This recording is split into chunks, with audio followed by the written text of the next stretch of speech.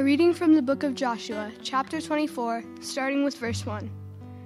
Then Joshua gathered all the tribes of Israel to Shechem, and summoned the elders, the heads, the judges, and the officers of Israel, and they presented themselves before God. And Joshua said to all the people, Thus says the Lord, the God of Israel, Long ago your ancestors, Terah and his sons Abraham and Nahor, lived beyond the Euphrates and served other gods. Then I took your father Abraham from beyond the river, and led him through all the land of Canaan, and made his offspring many. Now therefore, revere the Lord and serve him in sincerity and in faithfulness. Put away the gods that your ancestors served beyond the river and in Egypt, and serve the Lord. Now if you are unwilling to serve the Lord, choose this day whom you will serve. Whether the gods your ancestors served in the region beyond the river, or the gods the Amorites in whose land you are living, but as for me and my household, we will serve the Lord. Then the people answered, Far be it from us that we should forsake the Lord to serve other gods. For it is the Lord our God who brought us and our ancestors up from the land of Egypt, out of the house of slavery, and who did those great signs in our sight. He protected us all along the way that we went, and among all the peoples through whom we passed, and the Lord drove out before us all the peoples, the Amorites who lived in the land. Therefore, we also will serve the Lord, for he is our God. But Joshua said to the people, You cannot serve the Lord, for he is a holy God. He is a jealous God. He will not forgive your transgressions or your sins. If you forsake the Lord and serve foreign gods, then he will turn and do you harm and consume you, after having done you good. And the people said to Joshua, No, we will serve the Lord. Then Joshua said to the people, You are witnesses against yourselves that you have chosen the Lord to serve him. And they said, We are witnesses. He said, Then put away the foreign gods that are among you, and incline your hearts to the Lord, the God of Israel. The people said to Joshua, The Lord our God we will serve, and him we will obey. So Joshua made a covenant with the people that day, and made statutes and ordinances for them at Shechem. The word of the Lord. Thanks be to God. A reading from Paul's first letter to the Thessalonians, chapter 4, starting with verse 13. But we do not want you to be uninformed, brothers and sisters, about those who have died, so that you may not grieve as others do who have no hope. For since we believe that Jesus died and rose again, even so, through Jesus, God will bring with him those who have died. For this we declare to you by the word of the Lord, that we who are alive, who are left until the coming of the Lord, will by no means precede those who have died. For the Lord himself, with a cry of command, with the archangel's call, and with the sound of God's trumpet, will descend from heaven, and the dead in Christ will rise first. Then we who are alive, who are left, will be caught up in the clouds together with them to meet the Lord in the air, and so we will be with the Lord forever. Therefore, encourage one another with these words. The word of the Lord. Thanks be to God. A reading from the Holy Gospel according to Matthew. Glory to you, Lord Christ. Jesus told his disciples this parable. The kingdom of heaven will be like 10 virgins who took their lamps and went out to meet the bridegroom. 5 of them were foolish and 5 were wise. The foolish ones, when taking their lamps, brought no oil with them, but the wise brought flasks of oil with their lamps. Since the bridegroom was long delayed, they all became drowsy and fell asleep. At midnight there was a cry, Behold, the groom! Come out to meet him. Then all those virgins got up and trimmed their lamps. The foolish ones said to the wise, Give us some of your oil, for our lamps are going out. But the wise ones replied, No, there may not be enough for us and you. Go instead to the merchants and buy some for yourselves. While they went off to buy it, the bridegroom came, and those who were ready went into the wedding feast with him. Then the door was locked. Afterwards the other virgins came and said, Lord, Lord, open the door for us. But he said in reply, Amen, I say to you, I do not know you. Therefore stay awake, for you know neither the day nor the hour. The gospel of the Lord. It's good to be with you all this morning. It's a special day for me, more ways than one, in that I have Ashley's dad and Kelly as well, and then I have my parents, Brent and Janice Sharp are here also. So it's a really special day for me to have so much family. They're all in town to celebrate Lucy. Lucy is in a play. She's actually playing one of the orphans in Annie. And so she's been having a lot of fun with that, and we've really enjoyed it and been really proud of her. And it's cool to have the whole family in town. But it's good to have all of you, our family, together today. As we read these scriptural stories this morning, I mean, we have some tricky ones today. We always have some tricky ones, but we had some today that we kind of go, wait, what's going on here? What's happening? And in fact, there are a bunch of different ways to read the Bible, right? Like, some ways to read the Bible are beautiful and good and true, and some are shallow and can be even harmful. There's one way of reading a scriptural story that centers on me doing the best that I can to live the best life that I can, to achieve as much as I can, to fix the world myself, to fix myself. There's a way to read the Bible that's focused on just building the best life for me possible, being the most moral person, right? Not making any mistakes and trying not to mess up other people in the process. That's one way to just read the Bible. And that's often how many of us have been taught to approach the Bible. We're looking for steps for success. We're looking for ways to boost what we need to accomplish, what we need to accomplish. But I would suggest that's not the most faithful way to read the scriptural story. The story of Jesus is good news. And it's better news than any kind of self-help or self-actualization. So today I want to suggest in our readings that the goodness and grace of God undergirds the entire scriptural story. And the words of Scripture point us away from our own self-sufficiency and back to Him. Our Old Testament reading is one of those that we often read through a moral, personal achievement lens. So it's a warning from God through Joshua to God's people, don't turn to idols. That's the warning. And God starts by reminding them of their own story. He says, long ago, your ancestors were idolaters. They worshiped pagan gods. So in other words, there was a time where God's people were not God's people. They were far away. They were pagans. He was saying they were foreigners. They worshiped false gods. They were outsiders. In fact, their father Abraham began as an outsider. But then there's two words that everything hinges on. So he says that this is how you were, and then he says, but I. The Lord himself took Abraham from the land and changed things. He changed everything. God took the initiative. Before God's people are ever called to do anything, God plucked up Abraham. God chose them. Before they could accomplish anything, God acted. Joshua goes on to describe all the ways that God took care of them. We don't see this in our reading this morning, but he called Abraham.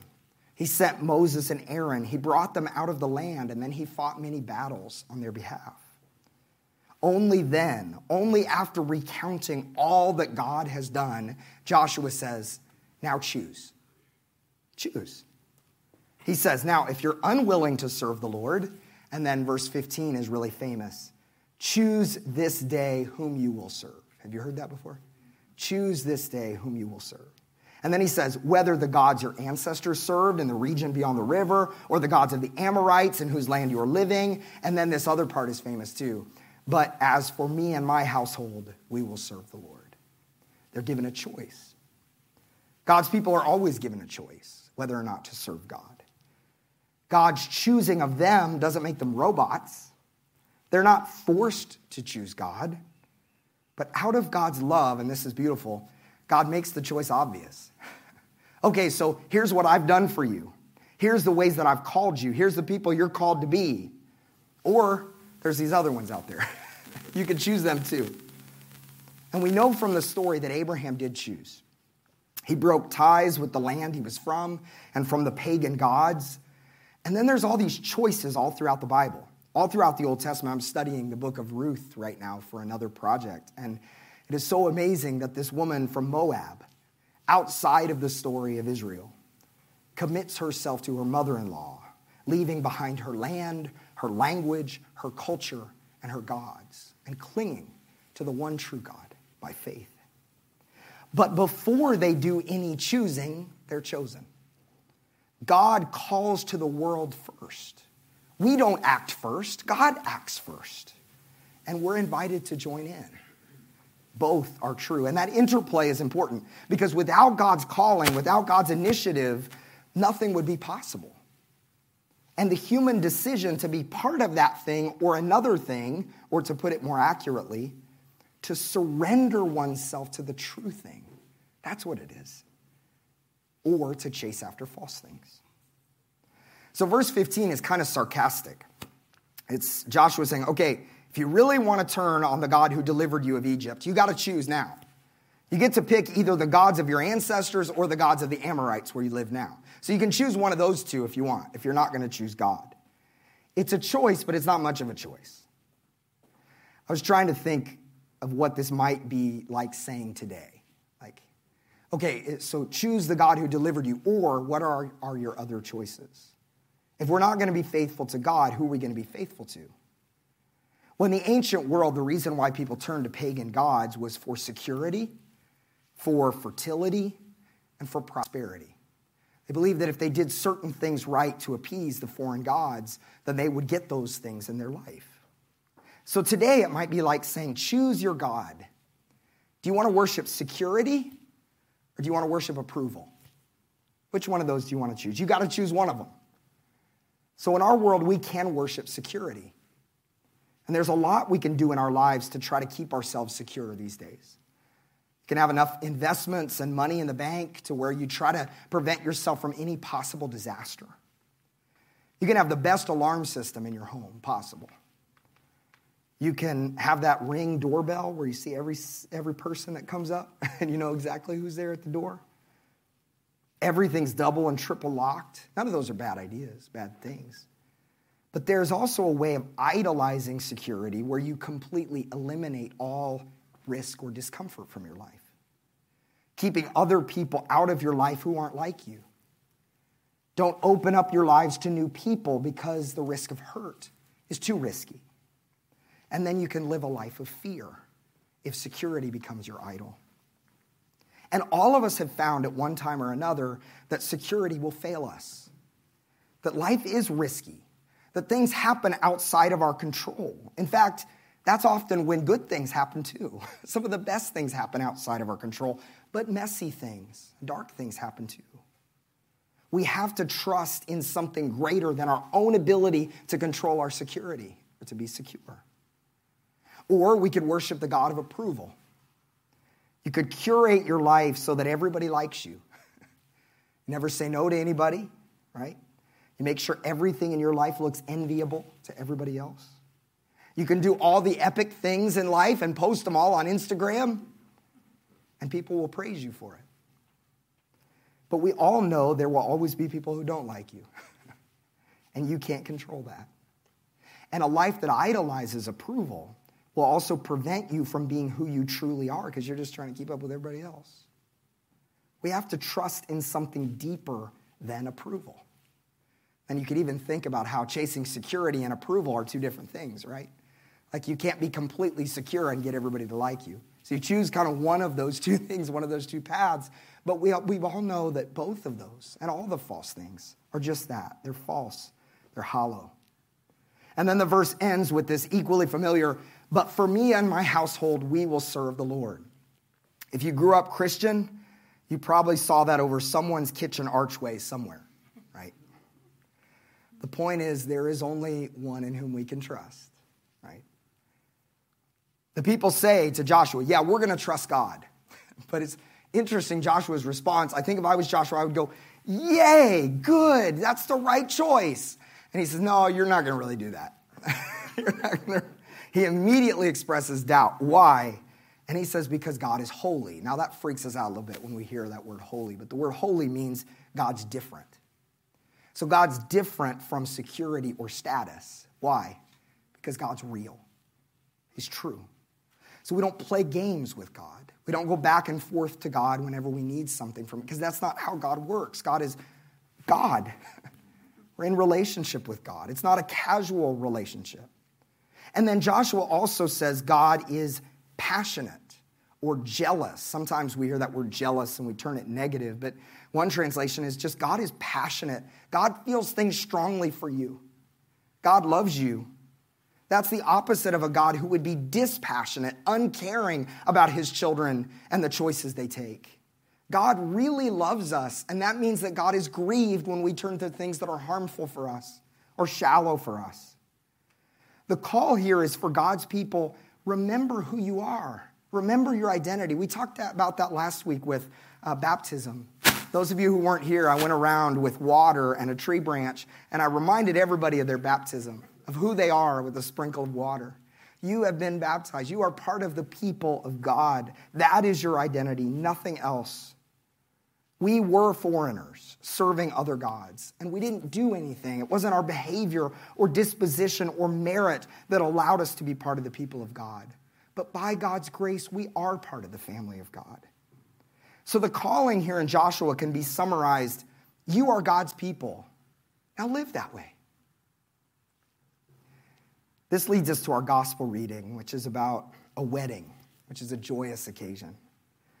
10 bridesmaids take their lamps to meet the bridegroom.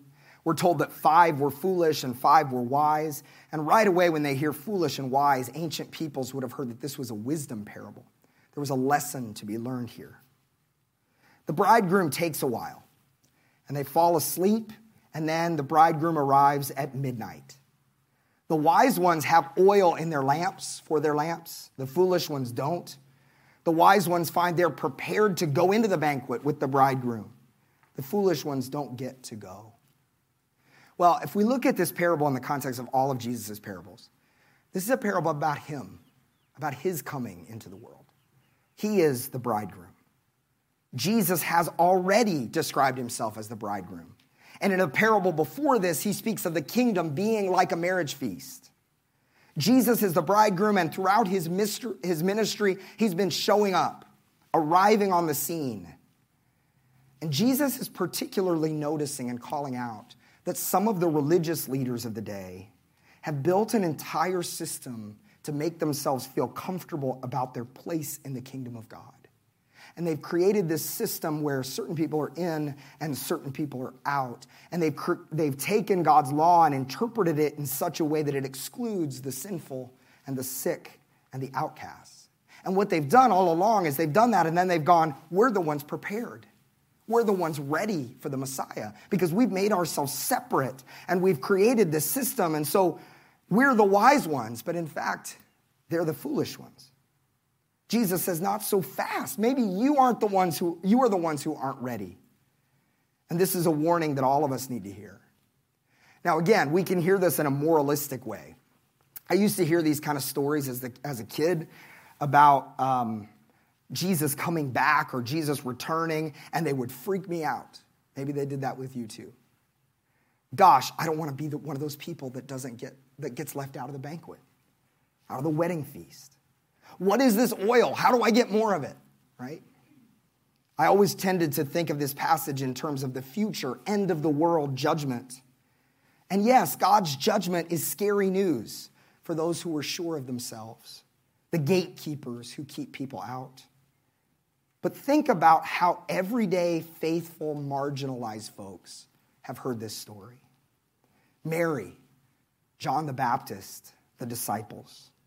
Think about those who have been left out altogether. Tax collectors, sinners, and the lepers. Jesus says, those of you who are comfortable, you shouldn't be so comfortable. The bridegroom is here now. The wedding feast is happening. Everything that's been leading up to this moment is here, and you're not prepared. And yes, judgment is bad news because it's challenging and afflicting to those who are comfortable, but judgment's also good news because it's comforting to the afflicted. Those who are benefiting from a dark world are afraid of the light, but those who are suffering in a dark world always yearn for the light. I think we live in a world today where we talk so much about the longing for justice, for things right, for righteousness, for things to be restored. And the message of the church has always been, he is coming to make things right. And that's good news. So what is this oil that Jesus is talking about? Well, the consensus throughout church history is we have no idea, okay? That's the technical summary. But somehow it represents a life prepared for and oriented towards the kingdom of God. In the Old Testament, there's a lot of talk, and we just heard it in Joshua, about two paths, two directions. You can take this path or this path. In the New Testament, though, the language shifts. Instead of two paths, there's two kingdoms or two realities, two ways of being pointed or oriented in the world. One scholar, Brad Jersak, says that we could say that this oil is mercy. In a world where the most comfortable have excluded and oppressed, Jesus is saying, do you have mercy? Because mercy is what will prepare you for my arrival. But I want to be careful with that because we can think of mercy as this, oh gosh, I got to be more merciful. But before someone can actually be merciful and show mercy to others, they have to understand mercy for themselves and experience that for themselves. The comfortable lacked mercy, but mercy is central to the heart of God. All right, so I think this parable could be heard in at least three ways, okay? I'll summarize these quickly. First, Jesus came in a specific place and time. The bridegroom found that many of God's people were not ready for him. They weren't alert. They had turned to idols like national pride and violence and exclusion through ritual purity. Into that world, Jesus brought a different way of being, a new kingdom, a new reality. But really what he was doing is just reminding them of who God's people have always been called to be in the first place. But we can't leave it in the first century, okay? So that's the first century. Second, as the bridegroom has come close to us, we often recognize that we're not pointed towards his kingdom. There are parts in our life that are not oriented in the way of God. We're still not alert. We've often become numbed, and it's caused us to relax. We've become lulled by the world of consumerism, where everything's about buying and selling. We get lulled by the divisions of our world, feeling like everything is about picking a camp and choosing that as our final hope. We have surrendered to the ways of power in our world, and in that moment, the bridegroom arrives. So we ask ourselves, it's an opportunity, where are we pointed? Where are the places in our lives that are out of step? And then there's that third way of viewing the story. Christ has come, Christ is present, and there will be one day where we will see him in fullness, where Christ will return. So this preparation is a sobering thing as we anticipate there will be a day when things will be right and we get to be part of that now. That's the expectation we lean into during Advent, which begins in just a few weeks. Christians are an anticipation people, a people who seek to live God's kingdom here and now. But of course, waiting is difficult. Think about being at this wedding that Jesus describes. You're going, where is this guy? Where's this bridegroom? You're waiting, and at first, when you go to a wedding, everybody's excited to see each other, right? They're talking, they're catching up, they're anticipating the return, they're thinking about the ceremony. It's going to be so beautiful, it's going to be so wonderful, and then anticipation gives way to boredom. It becomes tedious. You can imagine these young women asking, so what do you guys want to do now while we're waiting? And then darkness falls, and so does fear. Well, is he going to show up? Is he ever going to show up? It's dark now. Maybe he abandoned the wedding altogether. Maybe he's run away. And then so long goes by that everybody gets sleepy because the emotions of anticipation and boredom and fear are all exhausting.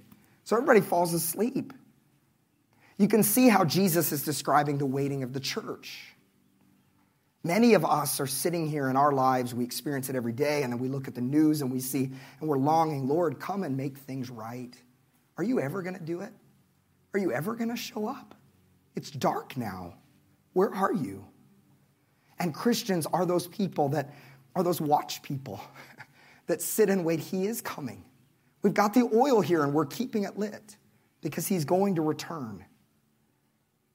Finally, someone shouts, he's coming. And everyone trims their lamp. Everybody's ready, except for the bridesmaids who have run out of oil. I don't think this reading is about heaven and hell. Some people have said that. I believe it's about openness to what God is doing in the world versus a posture that is focused on me or separation. A wedding is this celebration, and like with the rest of Jesus' parables, we're called to live that new kingdom, but it requires trusting, letting go of the other ways that I seek to run my life, the distractions from our anticipation of him. And we do this even in times where we do not see him. The good news is this preparation is never something we do alone. The Holy Spirit prepares us. Betty, my almost 2-year-old, her favorite thing in the entire world right now is go outside. She just wants to be outside all the time. And if she's ever in a bad mood, or if I just, want to change direction for her, if I just say, do you want to go outside? She drops everything that she's doing, no matter how fascinating it is. I help her then put on her shoes. She can't do that by herself. I tell her, it's almost time. It's almost time. Then I say, let's go. In a not so dissimilar way, the Holy Spirit prepares us for Christ's second coming. Let's go. It's almost time. Notice that all the bridesmaids fall asleep. So the foolish ones and the wise ones. Because that's just part of the exhaustion of waiting. So listen, if you're here and you feel like you've fallen asleep, you're exhausted, you've been wrestling with your faith, and you go, I'm not quite as alert as I once was. Here today, that's part of it. It's okay. That's part of it. Don't be ashamed.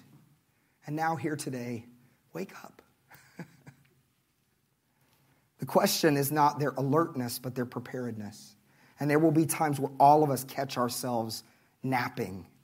This isn't about moral achievement or even moral purity. It's about orientation towards this self-giving kingdom that is only led by the Holy Spirit. The oil in the lamps is not something you earn. It's something you receive. The arrival of the bridegroom is the most glorious event, and it's good news for those who trust him, who anticipate him. The arrival of the bridegroom allows us to ask ourselves, am I pointed towards this banquet, towards the kingdom of God? Or am I trying to run my own life through security or approval or something else? Am I falling for things and trusting in things that just leave me empty? One of the ways that we check ourselves, and we have to be really careful about this because it can turn into that kind of moralism I was talking about. But one of the ways we check this, kind of a check engine light for our hearts, is how we treat one another. How am I treating others? There's going to be times where you may catch yourself grasping at things instead of being open-handed with others, pushing your way through life instead of walking arm in arm with your neighbor. It's in those times we can be reminded, wait, this banquet's different. We're called to a better kind of life. So yes, this story's a warning, but it's a joyful proclamation. There are 2 key words at the end of this that I think are central to all of it. It's where it says they went with him, with him. That's the point of the story. We're invited to go with him, invited to the wedding banquet. As I end here, these stories of preparation spark alertness, and they should. Perhaps at times, they even give us grave concern for our lives. But they should never lead us to terror. God is good, full stop. If you don't hear anything else when you come here on Sunday mornings, God is good. God loves you. God is good all the way through. It's not God is good and also this, or God is good but. No, God is good all the way through. The stories allow us recalibration, opportunity for confession, awareness of the disorder of our lives and in the world. And part of that, they offer us the opportunity for true repentance, to turn to the one in whom there is true healing. You don't have to trust in security, approval, status, wealth, or anything else. The bridegroom is coming and has now come. And this all begins with God, the one who has called us, chosen us, and will be faithful to see things through. So no matter what you're wrestling with today, I hope you hear the good news. May we know the God who first plucked Abraham from a faraway land and his pagan idols, and who does the same thing with us. May we know we're part of a family and a story of God's faithfulness, even in the midst of our unfaithfulness. May we await his coming with anticipation of his joyous return. May we know that the Spirit prepares us, even as we inevitably fall asleep. May we be assured of the good news that we get to be with him. Amen.